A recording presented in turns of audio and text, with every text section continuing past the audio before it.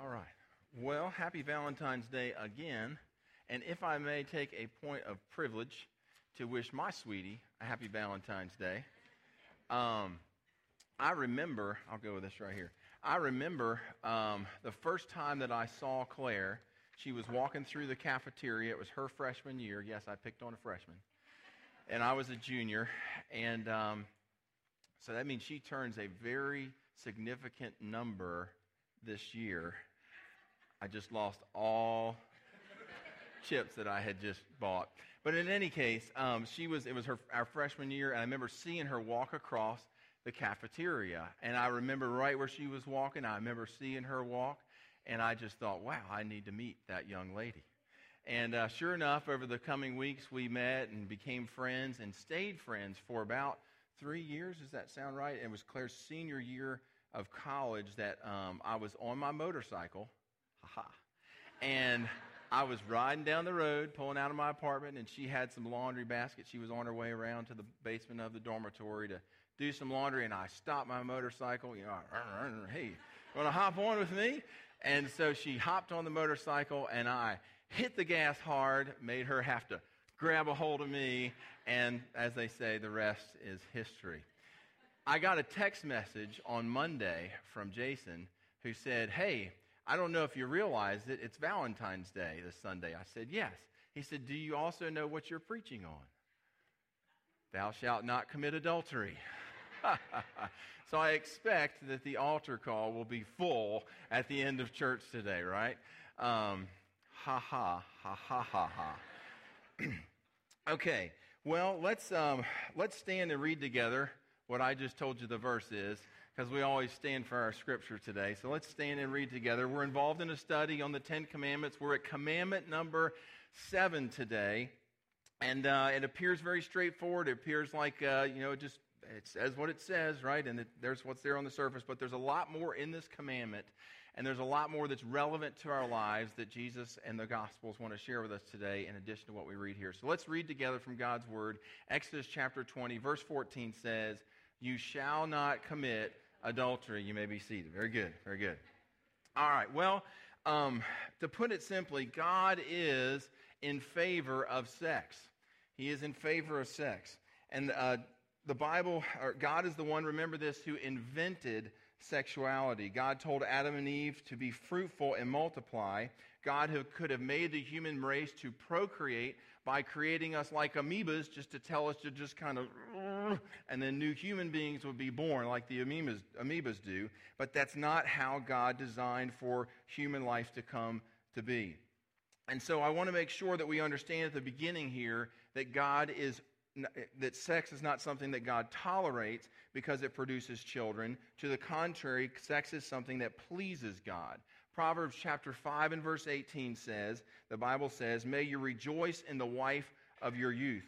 Friends, when it comes to the topic of sexuality, some folks assume that God is a cosmic killjoy. Now, I want to make all the parents feel comfortable this morning in knowing that one of my children is sitting here in the sanctuary today. So this is definitely going to hold to a PG rating or less. So just hold tight, hang with me. God makes it very clear that this is pleasing to Him. This may come as a great shock to many people that God is in favor of sex. This may come as a great shock to many churchgoers, people who've been in church their whole life, that God is in favor of sex. But listen, it is true. Don't ever tell your child that sex is impure, that sex is unholy, that sex is dirty, because they will go through the rest of their life dealing with that, wrestling with that, hurt by that. And so I want to tell you this morning just up front that God is for sex. You tell them that so long as we use it within the boundaries that God has given us. And you say, well, what is that boundary? Well, commandment number 7, that's what it's telling us, is that the boundary is marriage. Now, all of this leads to a second question. If we're to understand what it is that God means when He says, do not commit adultery, a second question, and that question is, how did the Lord Jesus Himself interpret this commandment? And this is where really the nuggets of the study come from. Matthew chapter 5 and verse 27, Jesus talking about this very commandment said, you've heard that it was said, do not commit adultery. Jesus just quoted what we read in Exodus chapter 20. He says to the people, you are familiar with that commandment. They say, yeah, we've heard that before, Moses. We had to memorize that in school. We know exactly what that commandment is all about. He said, okay, verse 28, but I tell you that if anyone looks at a woman lustfully in his heart, may I add, if anyone looks at a man lustfully in her heart, here we have the Lord Jesus explaining the full intent of commandment number 7. He says that person has already committed adultery in his heart. In God's mind, commandment number 7, this is what Jesus is saying. In God's mind, commandment number 7, do not commit adultery, is not limited to just the physical act, but it applies also to the state of mind and to the attitude of the heart. It applies to lust and the sensuality and that lies behind the act of adultery. You see, friends, sexual sin is an act of the heart long before it is an act of the physical body. And this is why Jesus said in Matthew chapter 15 and verse 19, for out of the heart come evil thoughts, come murder, come adultery, and sexual immorality. Look, when a man looks at a woman who is not his wife, whether it's at the office or on the internet or in a magazine or on TV or during the halftime show of the Super Bowl, and when a man has a lustful thought toward a woman, as far as God is concerned, that man is just as guilty of violating commandment number 7 as if he had done the physical act itself. And ladies, when a woman looks at a man and fantasizes in her heart of what it would be like to be hugged by him, to be held by him, to be listened to by him, that woman has violated commandment number 7. She has put her love for her husband behind her love for that other man. As far as God is concerned, that person is as guilty of violating commandment number 7 as if she had gone off and slept with the guy for real. The point is that as followers of Jesus Christ, God is not calling us to live lives of just outward sexual purity. God is calling us to live lives of also inward purity. And that leads us to our third question. Our third question is, why is this such a big deal? Why does God make such a big deal? And why does he keep hammering on this in the scriptures about being faithful? Why does he keep making us such a big deal about that? Well, 3 reasons why. Number 1 is because as Christians, we are only as powerful for God as we are pure. As Christians, we're only as powerful for God as we are pure. Listen to what God said in Deuteronomy chapter 23 and verse 9. He's speaking to the Israelites about, they're preparing for battle. They're preparing to go into the promised land. He says, when you are encamped against your enemies, keep away from everything impure. Verse 14. For the Lord your God moves about in your camp to protect you and to deliver your enemies to you. Your camp must be holy so that he will not see among you anything indecent and will be forced to turn away from you. Friends, this was Samson's problem. Samson had enormous spiritual potential. He had so much that he could have accomplished for the Lord. And yet, God was never able to get him to the point where he could fulfill all of his spiritual potential because Samson tripped up in this area, because Samson was not pure in this area of his life. Mark it down, friends. Sexual purity and spiritual power walk hand in hand. Spiritual power in your family, spiritual power with your coworkers, spiritual power serving at the church. These 2 things are blood brothers, spiritual power and sexual purity. They are blood brothers. The 2 go hand in hand. I love what Robert Murray McCheyne said. He's the great preacher in the 1800s in Scotland. He was an evangelist there. And here's what Robert Murray McCheyne said in a letter to one of the other preachers who was doing similar evangelistic work. He said, and I quote, "How diligently the cavalry officer keeps his saber clean. Every stain he rubs off with the greatest of care.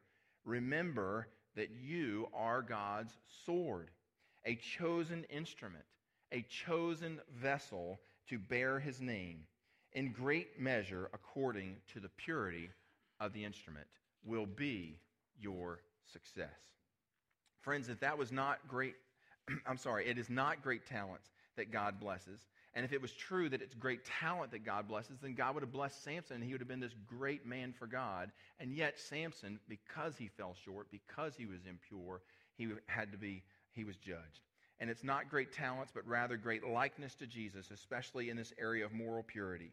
And then Robert Murray McCheyne goes on to conclude. He says, a holy Christian is an awful weapon in the hand of God. Friends, if we are serious about being an awful weapon in the hand of God, if we are serious about seeing that power of God active and flowing in our life, then we've got to be serious about sexual purity. Second reason why this is so important and why God just keeps hammering on this issue all throughout the Scriptures. Number two is, why does God care so much? Because of the authenticity of our witness hinges on this very fact. 1 Peter chapter 2 and verse 11 says, I urge you, Peter says, to abstain from sinful desires which war against your soul, particularly in this area. Verse 12, live such good lives among the pagans, amongst non-believers, that though they accuse you of doing wrong, they may see your good deeds and glorify God on the day that he returns. Friend, our world is far too sophisticated to tolerate anything less of us as followers of Christ in this area. Men, when we laugh at crude jokes, when we hear other men make lewd comments about women and we say nothing, when women look at magazines that are or participating in luncheons with other ladies where there are sexually loaded topics that are being shared there and say nothing, we are absolutely destroying our platform to be able to share Christ with those people. That's what the Bible's saying. Number three, why does God care so much about this subject matter? Why is he hammering on it all the time in the Scriptures? Because, number three, sexual sin brings people into bondage. And this is true of non-Christians just the same as it is true of Christians. 2 Peter chapter 2, verse 12, Peter said, but these men blaspheme in matters that they do not understand. They are like brutes, creatures of instinct. Verse 14, their eyes are full of adultery. They never stop sinning. They seduce the unstable for the easily swayed. They are experts in greed and accursed brood. Well, who is Peter talking about here? He's talking about the Hugh Hefners of his world. He's talking about the Snoop Dogs of his world. He's talking about the Bill Clintons of his world. And yes, I did say that. Yes, I did say that. And I'm not saying that to throw stones at the guy, but let's recognize what that man did when he was in office. And it was a horrible sin. We had a sexual predator as a president of our country, friends. That is not something to celebrate and be proud of. Verse 19, Peter goes on to say, watch what he says about these men. He says, these men promise freedom, sexual revolution, that is, sex without consequence. That's what they promise. But get this, while they themselves are slaves of depravity, for a man is a slave of whatever has mastered him. Listen, the enslaving power of sexual sin is phenomenal. And sexual enslavement, friends, is a cruel taskmaster. It is a vicious master, driving people deeper and deeper into depravity until they lose all balance in life, until they lose all control in life. That's what this taskmaster is. Friends, that's why God makes such a big deal over this. Because he does not want us to be enslaved to this. He wants us to be free of this. That's why Proverbs chapter 6 and verse 32 says, but a man who commits adultery lacks judgment. Whoever does so destroys himself. And then verse 33, blows, that is blows, physical blows to the body, something similar to that, and disgrace are his lot. And his shame will never be wiped away. In other words, the sin may be wiped away, but the shame, he says, is never wiped away. And this is why Hosea in chapter 4 and verse 11 said that sexual sin takes away the understanding, our good senses, our ability to make right decisions, to be in control of ourselves. He says it does that. It takes away the understanding. Friends, this is a major problem in our world, and it is not going away. It's not going away. In fact, it's going to get way worse before it ever gets better. And it's a problem not just among non-Christians, but it's a problem amongst believers as well. Some of us here know about the incredible addicting power that sexual sin, sexual impurity can have in our lives. And this is why God is so fanatical about warning us to stay away from this area of sin. Now, all of this leads to our fourth question, and it's the question we ask every week here, which is, what difference does all this make to my life? You say, Gordon, I get what you're saying this morning. I mean, how could I not, right? I get what you're saying, but can you give me some practical suggestions, some ways that I can make sure that I stay free of this enslavement, that I can make sure that I stay pure in my life? So let me share 4 suggestions with you how you can stay away from sexual sin. Number 1 is stay away from those places and things. Stay away from those places and things that tempt us. Some of you at the start of the year said, I'm going to go on a diet, right? You said, I'm going to give up such and such, or I'm not going to eat this, or I'm not going to go to that place to eat those things. Well, if you're on a diet, one of the worst places that you can go is to the Golden Corral, right? Standing in line at the buffet is not where you need to be if you're on a diet. You know, you don't need to be standing over by the dessert table. You need to put yourself in a place where those things are not around you. And so just the same, we need to make sure that we stay away from those places and things that tempt us. Proverbs chapter 5 is talking about a woman who represents sexual temptation. And the Bible says, Proverbs chapter 5 and verse 8, keep to a path far from her. Do not go near the door of her house. Well, what does this mean practically? What does it mean practically? Well, this is where I get to meddle with you a little bit, okay? What that means is you don't go over to your boyfriend's house. You don't go over to your girlfriend's house when the roommate's not there. Late at night, sit down on the couch and watch romantic movies and cuddle. That's what that means. That's what that verse is saying. It means that, men, you don't stay up late at night by yourself watching TV late at night without your wife there in the family room with you. Or maybe she's already fallen asleep and you're still sitting there watching TV. No. You put yourself in a situation where temptation is very close by. And so you need to not do that. It means, ladies, that you don't go out for lunch or for coffee with some man at your office. And women that say, hey, you know what? We're just friends. We're just going out together. We're just friends. If you're having to justify going out to lunch with a man or a woman in your office by saying we're just friends, you've already crossed the line. That's what that means. It means that you need to disable the adult movie channels the very minute that you walk into your hotel room. It means that you don't hang out with people who have potty mouths and potty brains who are going to lead you and your mind to places that will enslave you. It means that you have your computer in your home in a public space where the rest of the people in the house are coming and going and traffic is there. And let me say, this is me meddling just a little bit more, my personal opinion, take it or leave it, if you have a teenage son in your home, they do not need a computer in their room. It needs to be in the family room. It needs to be in the kitchen. It needs to be in a public space in your house. That's part of you being a parent. That's part of you protecting their innocence. It's making sure that you are keeping that stuff where they can't access it. Folks, the easiest way to put a fire out is to not let one get started. Right? The easiest way to put a fire out is not to let one get started. Number 2, second suggestion for you, and this is especially for the guys, is to watch where you let your eyes go. I love what Job said. Job chapter 3 and verse 1, he said, I have made a covenant with my eyes not to look lustfully at a woman. Listen, gentlemen, it is impossible to lust after what we refuse to look at.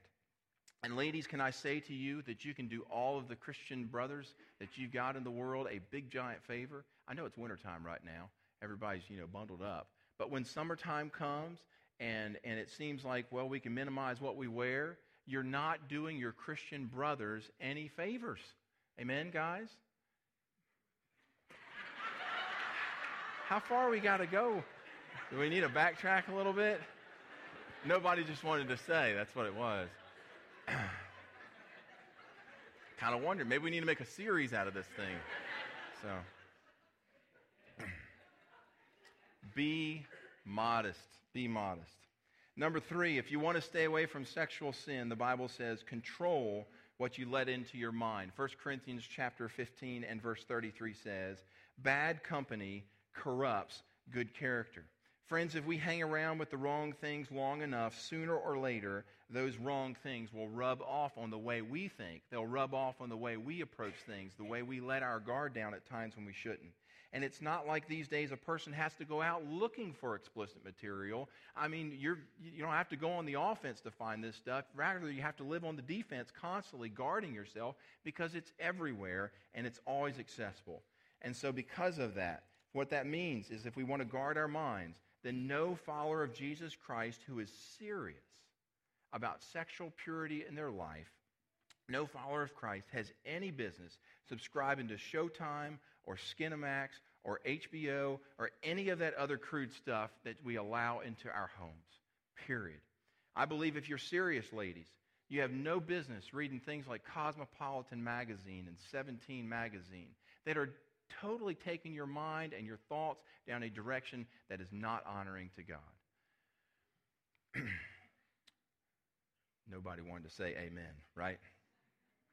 Folks, we got to watch what we allow into our mind, what we allow ourselves to view, what we allow ourselves to participate in. You say, but Gordon, God bless you. I can help. I can defend myself. I can handle this stuff. I can handle this. Well, I hate to tell you, but the Bible says you're wrong. Proverbs chapter 6 and verse 27 says, can a man scoop fire into his lap without his clothes burning? Can a man scoop fire into his lap without his clothes catching on fire? Verse 28, can a man walk on hot coals without his feet being scorched? I mean, ask Samson if he was able to defend himself when temptation showed up. Ask David if he was able to defend himself when Bathsheba was on the rooftop next door. I mean, when we enter into it and allow those sorts of things to come around close to us, it allows for us to be vulnerable. And in those moments, the Bible says, hey, look, if they got burned, we'll get burned. And so we dare not fill our mind with sexual impurities, else it will eat us alive. Instead, we ought to be filling our mind with the Word of God. And this is why David said, thy word I have hidden in my heart that I might not sin against God. Friends, the Word of God acts like a built-in filter to protect against sexual impurity. When we look at other men, women, when we look at other women, men, and we see them through the eyes of Christ, it fortifies what we see, and it makes sure that we look at them with purity in our eyes, purity in our intent. A final and fourth suggestion in how we overcome this and not be enslaved to it is that we need to rely on the Holy Spirit's power instead of our own. What that means is we need to walk out of the door not saying, God, I got this today. No, we need to walk out the door every day saying, God, help me. God, give me your strength. Empower me, Lord. Put my sinful desires, squash them, Lord. When that stuff shows up, God, when opportunities for me to be tempted arise, Lord, you stand strong with me, Lord. You give me your strength, your power. And friends, this is not a one-time event turning this over to Jesus. Rather, this is a moment-by-moment, day-by-day surrendering of this area of our lives to the Lord. Sexual sins is powerful and strong for me to be able to defeat it in my own strength. And so we need to say, God, I need your strength to help me to defeat this. Lord, I don't want to just walk into this on my own. I want to walk through this day on my own. But I need your power and your strength enabling me to overcome it. And let me say that if you're here today and you've never trusted in Jesus Christ as your personal Savior and Lord, one of the things you get when you trust in Jesus as your Savior is you get forgiveness of sins. You get that. One of the things that you get when you trust in Jesus is you get eternal life in heaven. You get that. But there's also another thing that you get is you get a power, the power of God to live in the world and do so in a way that honors Him, that you're not just out there on your own struggling. I hope you'll think about that. All right, well, let's conclude. Robert Murray McShane said, a holy Christian is an awful weapon in the hand of God. You say, but Gordon, as much as I want to be perfect, and I mean, I do want to be perfect, I can't be perfect. I can't be. And you know what? You're right. You can't be perfect. You can't live sin-free. Perfection left the earth 2,000 years ago. But we can be passionate in this area. Just because we can't be perfect doesn't mean that we give up. Just because we can't be perfect doesn't mean that we just go with whatever, right? No, we can be passionate in this area of our life to live a life that's holy and pleasing to God. And this is what commandment number 7 is calling us to. It's calling us to passion for personal holiness, not just on the outside, but also on the inside. You say, well, Gordon, all that you said is so good, but in my case, it's kind of like trying to shut the barn doors after the horse has already escaped, because I've already blown it in this area. I've already messed up so bad in this area. I mean, it's too late for me. No. It's not too late for you. It's never, never, never, never too late. It is never too late to look to want personal integrity in your life. It's never too late to repent of sins. It's never too late to return to God. It's never too late to live in a way that's pleasing to Him, to set a clean break between you and the behaviors that were displeasing to the Lord and that were self-destructive in your life. It's never too late to get your control back of your life. And friends, if you want that, it may take radical steps. Radical steps like going home and saying to your boyfriend or your girlfriend that lives with you, hey, look, you got to move out. Or I'm packing up my stuff and I'm leaving. Because I want to honor God with my life. Radical steps. It may mean going to calling Dish Network when you get home and shutting down all the HBO and Cinemax stuff that's coming into your house and saying, I don't want any of that anymore. It may mean cleaning out your video library, getting some software that blocks things from popping up on your computer. It may mean moving your teenage boy's computer out of his room into a common space in your home.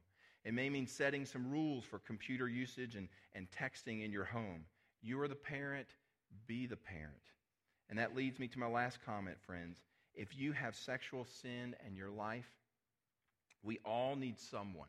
We all need someone who can ask us the hard questions. Somebody that we have to be honest with. An accountability partner, if you would. Jesus said in John chapter 3, what we're doing in that situation is, he said, everyone who does evil hates the light and will not come into the light. You see, friends, sin thrives in the darkness. Sin thrives in the secret recesses. And if we have somebody that we're confessing sins to, that we're accountable to on a regular basis, it brings that sin out into the light, and that sin cannot live in the light. Friends, if we're serious about personal holiness, then we need to expose this in our life to someone else, someone that can keep us accountable. And so I ask you, is sexual purity a driving passion in your life? Do you really want sexual purity? Because, friends, you can have it. Every Thursday and every Friday for the last 9 years, I sent a text message or a phone call to a friend of mine that I went to school with. And I tell him what's been going on in my life. I tell him how I've been doing in my life, including in this area. And I'm honest. And I tell him myself. And sometimes I'm like, Gordon, I don't want to have to tell him what's been going on in my life. But I do. Because I want that accountability in my life. I want to make sure that anything that's in the dark recesses, that it's brought out into the light. I don't want to be captive to sin. I don't want to be a casualty of sin. And I want the power of God operating in my life. I want to be an awful sword in the hand of a mighty God. Let's pray together. Most gracious Lord, as we bow our heads and close our eyes, anticipating this time of communion, if there are things in our lives that we need to repent of, things that we know are not honoring you, that can become deeply self-destructive, Lord, we want to take these quiet moments to confess that. Lord, we don't want to be captive to sin.